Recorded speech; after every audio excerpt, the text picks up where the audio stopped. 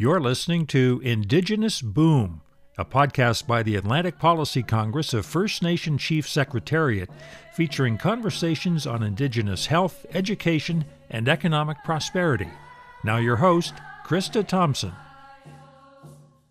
On today's episode of Indigenous Boom, we're going to be speaking to some staff from the Atlantic Policy Congress of First Nation Chief Secretariat Health Department, the Resolution Health Support Program.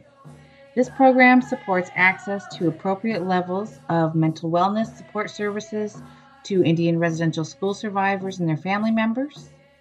It also provides support to Indian day school survivors, 60 Scoop survivors, and murdered and missing Indigenous women and girls, family and community. So I'm very excited today. I'm going to be speaking with Brenda Christie and Connie Francis. Could you introduce yourself? So my name is Brenda Christie, and I am a Resolution Health Support Worker with the Atlantic Policy Congress. And I cover the Atlantic region, which means that I work with communities in Nova Scotia, New Brunswick, and PEI. So my name is Connie Francis, and I live in Elsipogtog, and I am also RHSW, and mine covers New Brunswick plus the United States. But it extends like through the years there, you go and cover Nova Scotia, PEI. So basically, I do the Atlantic. We go where we're needed. That's excellent. Can you tell us about the Resolution Health Support Program? Well, it was set in place to assist Indian residential school survivors at that time, just to minimize the impacts that they were going through at that time, because there was a lot of, they had to go back into their past and everything. So just to minimize the risks and everything. So we were put in place to support the survivors and their families. So I guess maybe a better question would be, how did this program come about? They had established the safety protocols for the survivors and everything. So it was part of the agreement. And that came out of the Indian residential school survivor? Yeah. So when the TRC came through, the components of the Indian residential settlement agreement had 5 components. And one of those components was health. And out of that component, to make sure that people who were going through the process, they realized that they would need a lot of emotional support, and that it needed to become a safe space because of the trauma that was being brought back up. And Connie can definitely speak more to this than myself. I'm a little bit newer here at APC, but Connie has traveled along and helped people. So the program was geared up to help survivors through every phase. So the common experience payments, the individual assessment planning, and the hearings. And so the program kind of came out of that. Is that correct, Connie?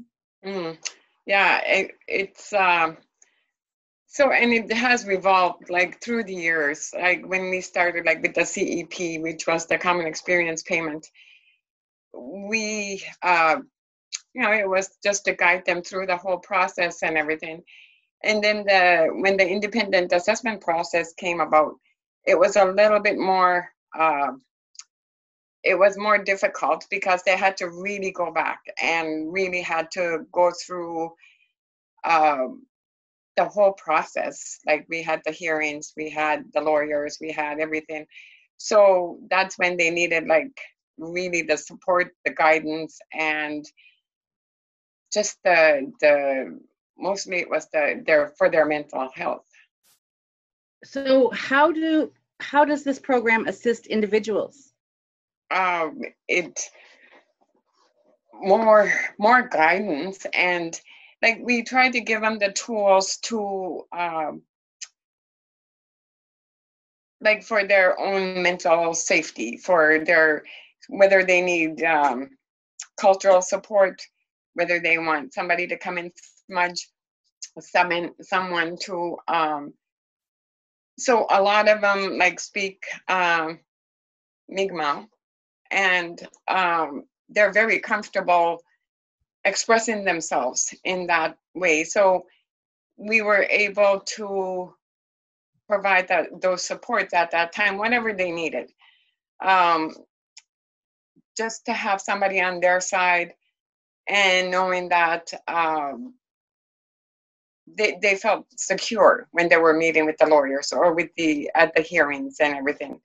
But like I said, like the hearings was more, it was a heavier pace when they were going through their IEP. Yeah. So we provide programs and supports that really just help them promote their own healing. Like Connie said, it really provides a safe place where they know they can share or not. Sometimes they just need someone to be there and to know that, you know, it's okay to just be in that dark place and not have to explain it to anybody. The program also provides referrals to cultural and spiritual advisors, and we also work to provide referrals to outside agencies for mental health support. That's excellent. It sounds like there's you guys do a lot of targeted work. So you work with the Indian residential school survivors, the Indian day school survivors, and 60 Scoop survivors, correct? Yes, and also with missing and murdered Indigenous women and girls. So we provide those supports. Like as time went on, they added more onto our agenda. Like, so like these days, we do a lot of more with the missing and murdered and the Indian day school applicants.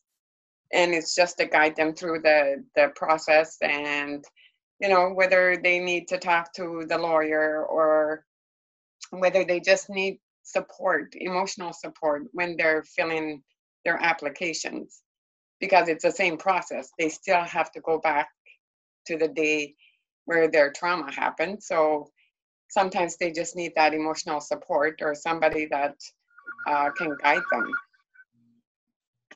And a big part of it as well is managing expectations, because as we all know, after reliving this trauma, you can't put a price tag on people's pain.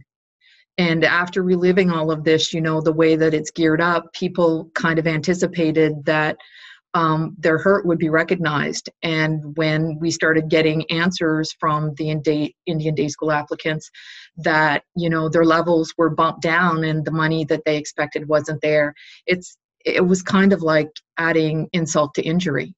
So we're kind of there to help them, you know, have a safe place to talk about that and how that impacts how they're feeling. In 2020, the AFN called for the renewal of the IRS Resolution Health Support Program, which was due to end on April 1st, 2021. We're just wondering if it got renewed, and if not, how will this affect the program and the survivors? And if it did renew, what is the new agreement and how will it benefit individuals and families? So to my understanding, it was renewed, and it's going to follow the same, like the current terms that they have now. It doesn't really say how long it is, but it's almost like a reassurance that they are going to continue. I believe that you sort of need that commitment, because it is really hard to make like future plans when you don't even know if you're going to be there to you know, you can't really tell them, oh, I'm going to be here for the next so many years or whatever. But they were like, we were given a reassurance that it was going to continue under the current terms that they have right now. Yeah, that's my understanding as well, Connie, is that it was renewed. That is one of the things that people worry about, is how long the funding is going to be there. And we get that question a lot, is like, so how long are you guys going to be around this time? Because we all know when they say they're going to do programs, we never know how long they're going to last, because there's never any money. And it has, to the best of my knowledge as well, it's going to continue along the same lines, but they have put it actually out there, whereas prior to this, the Indian Day School, a 60 Scoop, and Missing and Murdered were kind of an annex to the residential school. They've now put that in our actual terms of work, so that we know that those things are covered. You know, a lot of people think this is ancient history, but the last residential school closed in 1996 in Saskatchewan. You know, that means that there's still a lot of impact out there. And it's something that's going to impact people for a long time. There were over 1,000 kids that were at Shubie School, which was the only school in all of Atlantic Canada, until 1967. And so you have all the impacts that happens from that are still there. You know, we have all the trauma, we have what comes out of trauma, the addictions, the alcohol, the dysfunctional families, the violence.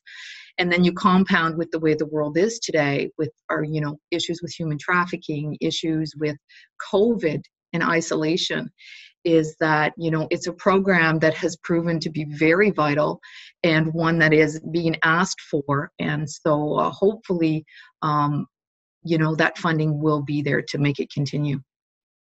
Absolutely. And I'm sure most Mi'kmaq people have somebody in their immediate family who did go to the Shubenacadie School. My grandmother went, my two oldest sisters went, my oldest stepbrother, I believe, was there for 11 years. My son's grandmother was there for 15 years, and she passed away before they did the settlement. She passed away in 2002. Mm-hmm. So yeah, it really does affect, it has far-reaching effects.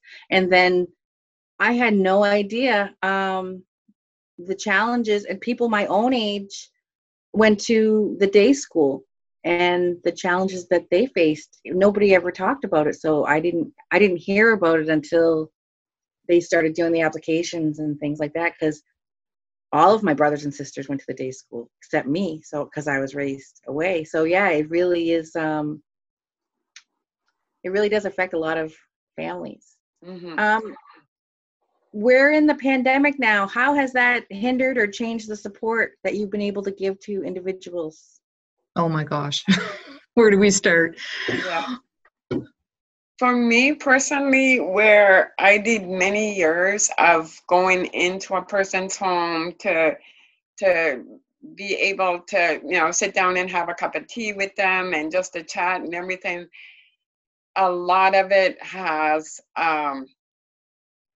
like, it's just inboxing, it's just phone calls, it's like I've had a few visits where it's like from the step or just outside, as long as it was outside and everything. There's also our sessions that we used to have, because all the survivors have something in common that they went through together. So we have these sessions where they could sit down and make moccasins or make their skirt. And it was just getting together and them being able to laugh, and to knowing that they went through their hard times, knowing that they all had that bond back in residential school. So they did have fun, and they did relax, and they did, so now we can't have those. We tried one online, they're making drums, which wasn't really not a good idea, because it was too, you know, you need hands-on directions and everything. So it has limited us to have that hands-on. We remain connected, but like I said, it's through phone calls, but hopefully once this vaccination is, you know, everybody gets vaccinated, that will begin to open those doors again. In Connie's experience, is much different than mine.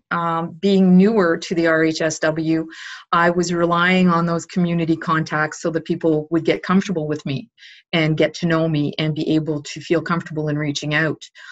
So that's been a little bit more of a challenge. The community sessions were amazing. And I think, like Connie said, when you provide that group of people who have lived the experience, is that healing happens organically. People are not coming in with the expectation that they're going to have to share something, or that everybody identifies that this is something that they've been through. And I think for me, one of the greatest assets of the program when we could go into community was that it was multi-generational. So we had grandmothers, mothers, daughters, and grandchildren making moccasins together, or making drums together, sharing, and the healing happened organically. Like Connie, I've also gone to virtual workshops. We've decided to do things that are a little bit simpler. So we prepare our kits and we have our facilitators online, but we do things that are a little bit more simple. So medicine pouches and rattles and that kind of thing. And actually, it's been a benefit in some ways because the schools have come back and asked us to help support the students. And so we've had some very good success with online medicine pouch through the schools. As part of the support program, and being able to reach off-reserve kids in particular right now. Wow, that sounds great that you get to work with the youth and work with the schools. And I love making medicine pouches. So yeah, it must be really fun to engage like that. So what would you like to see moving forward for your program and for the survivors? I'd like to see, like, once everything opens up, like, to have more social gatherings. A lot of survivors, they sort of turned against, like, the church. And so when we were available to go, like, we were able to reconnect them to spirituality. Not necessarily religion, or just spirituality for their own self. And I would, like, some of them would really, they weren't connected spiritually. So once you introduce, because they turned, like, they just went among, like, by themselves. And so when you reintroduce them, like, to smudging, or the pipe ceremonies, or anything that reconnected their self, you could see that it did wonders for them. And I would like to see more of that. I'd like to see, like, they get their acknowledgement from the communities, because what they went through was a lot, and we don't really think about it. Like, we just go about life and whatever, not realizing that they were taken away as children. So they're like, they couldn't bond with their mother, with their fathers, so then they missed out on that. Then they had their own children, which they don't know exactly how to bond, because nobody taught them that. Nobody taught them to, give somebody a hug and tell them you love them and everything. And we don't realize that their children are affected more than we realize. So I would like for the communities to acknowledge the survivors for what they went through, and maybe have some sessions for the families themselves, the descendants of the survivors. One of the things that I think I would like to see, and I'm really hopeful, but I'm not holding my breath, is guaranteed funding for longer periods than a year at a time, so that people can count on those services being there. And I see, as Connie said, that reconnection to spirituality. I think, one of the most heartbreaking moments in my earlier career before I came to APC was at one of our All Nations Drum Group, and we had a young woman who was from Fort Frances had come in, and in her community, she wasn't allowed to touch a drum. She was told that it was not something that they did. It was against the church, and came in trying to, reconnect, and was terrified to touch a drum. And it was so sad. And because you could tell that she was floundering, she needed something, but yet that fear of going to what used to be was so instilled that it was a real challenge for her. And it was amazing to watch the growth of the sharing of the 7 grandfather teachings and why things were the way and how things got lost. And when you see people get back to that through the ceremony, and you see the impact that it has on their life, it's really amazing. And it just speaks to the value of that cultural connection that we need to get back. Absolutely. I totally agree. We need more opportunities to engage with our people in our communities on a cultural level, and have that opportunity for them to do, learning how to drum, and how to respect the drum, and how to care for the drum, and learn the songs. Because I learned our Wabanaki songs, I think in 2001 I started learning. And it's so powerful when you start engaging with your culture. I think that's really important. And you must see how the change from your clients from when you first start with them, and then, years going forward. There must be that must be very special to watch and to be part of too. It is. We had this one ceremony at the Sundance Grounds there, where we put up a teepee, but we just put up the poles, and it was to symbolize what they were when they came out of residential school, which was just a shell.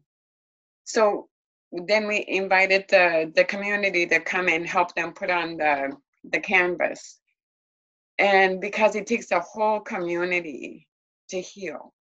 So with that, it was we had RCMP, we had counselors, we had the chief, we had the fire department, we had people come and to put everything into place. So, and it was just for them to visualize how the community can help you. Not one person could do it alone, but it needs the whole community to start healing. It's really important too. We talk about self-care, which is very, very important. But I think one of the things that, the structured mental health, if you want, forgets that health and care comes with community care. It's about family. It's about interconnectedness. It's about supporting each other through our times of need, good or bad. And, self-care is a great thing, but community care needs to get back on the plate. We work with individuals, but everybody that individual is connected to is impacted, right? So it's, when you have a loss in a community, the family feels a loss, but the community feels a loss. And so that community care needs to get back on it. We're getting a lot of requests for land-based healing, but not just individuals, but entire families, so that all of the families can understand why they were, like Connie said, a shell when they came out of residential school, and what a struggle it's been to kind of regain that knowledge of how to be good with yourself and how to be good to others. But also in knowing that you can break the cycle. You can choose to go forward in a positive way. And that's easier to do when you understand where it comes from. When you can look at life through that lens of compassion and say, you know what, it sucks the way that I grew up. It wasn't fun, but I understand now why my parents weren't connected, why they couldn't love us the way we wanted to be loved, why it's had such an impact. And I think when we can understand why that happened, I think that we're more compassionate, and we're more open to seeing that we can't change the past, but we can change the way we move forward. Totally agree. Thank you so much, Brenda. Thank you so much, Connie. If our listeners would like to get a hold of you, how best would they do that? They can reach out to us through the APC Facebook page. Our coordinates are there. They're more than welcome to call our offices. We're also available by telephone, and Connie and I both have our own individual Facebook pages where people can contact us by chat if they want to. That's great. Thank you so much. Well, I appreciate you ladies taking the time to talk to us today. I learned so much. And I think the work that you're doing is beautiful. It's meaningful. It's important. And I hope that you get funding for years to come. So thank you. Thank you. Thank you. Thank you for listening to Indigenous Boom, the new podcast from the Atlantic Policy Congress of First Nation Chiefs Secretariat.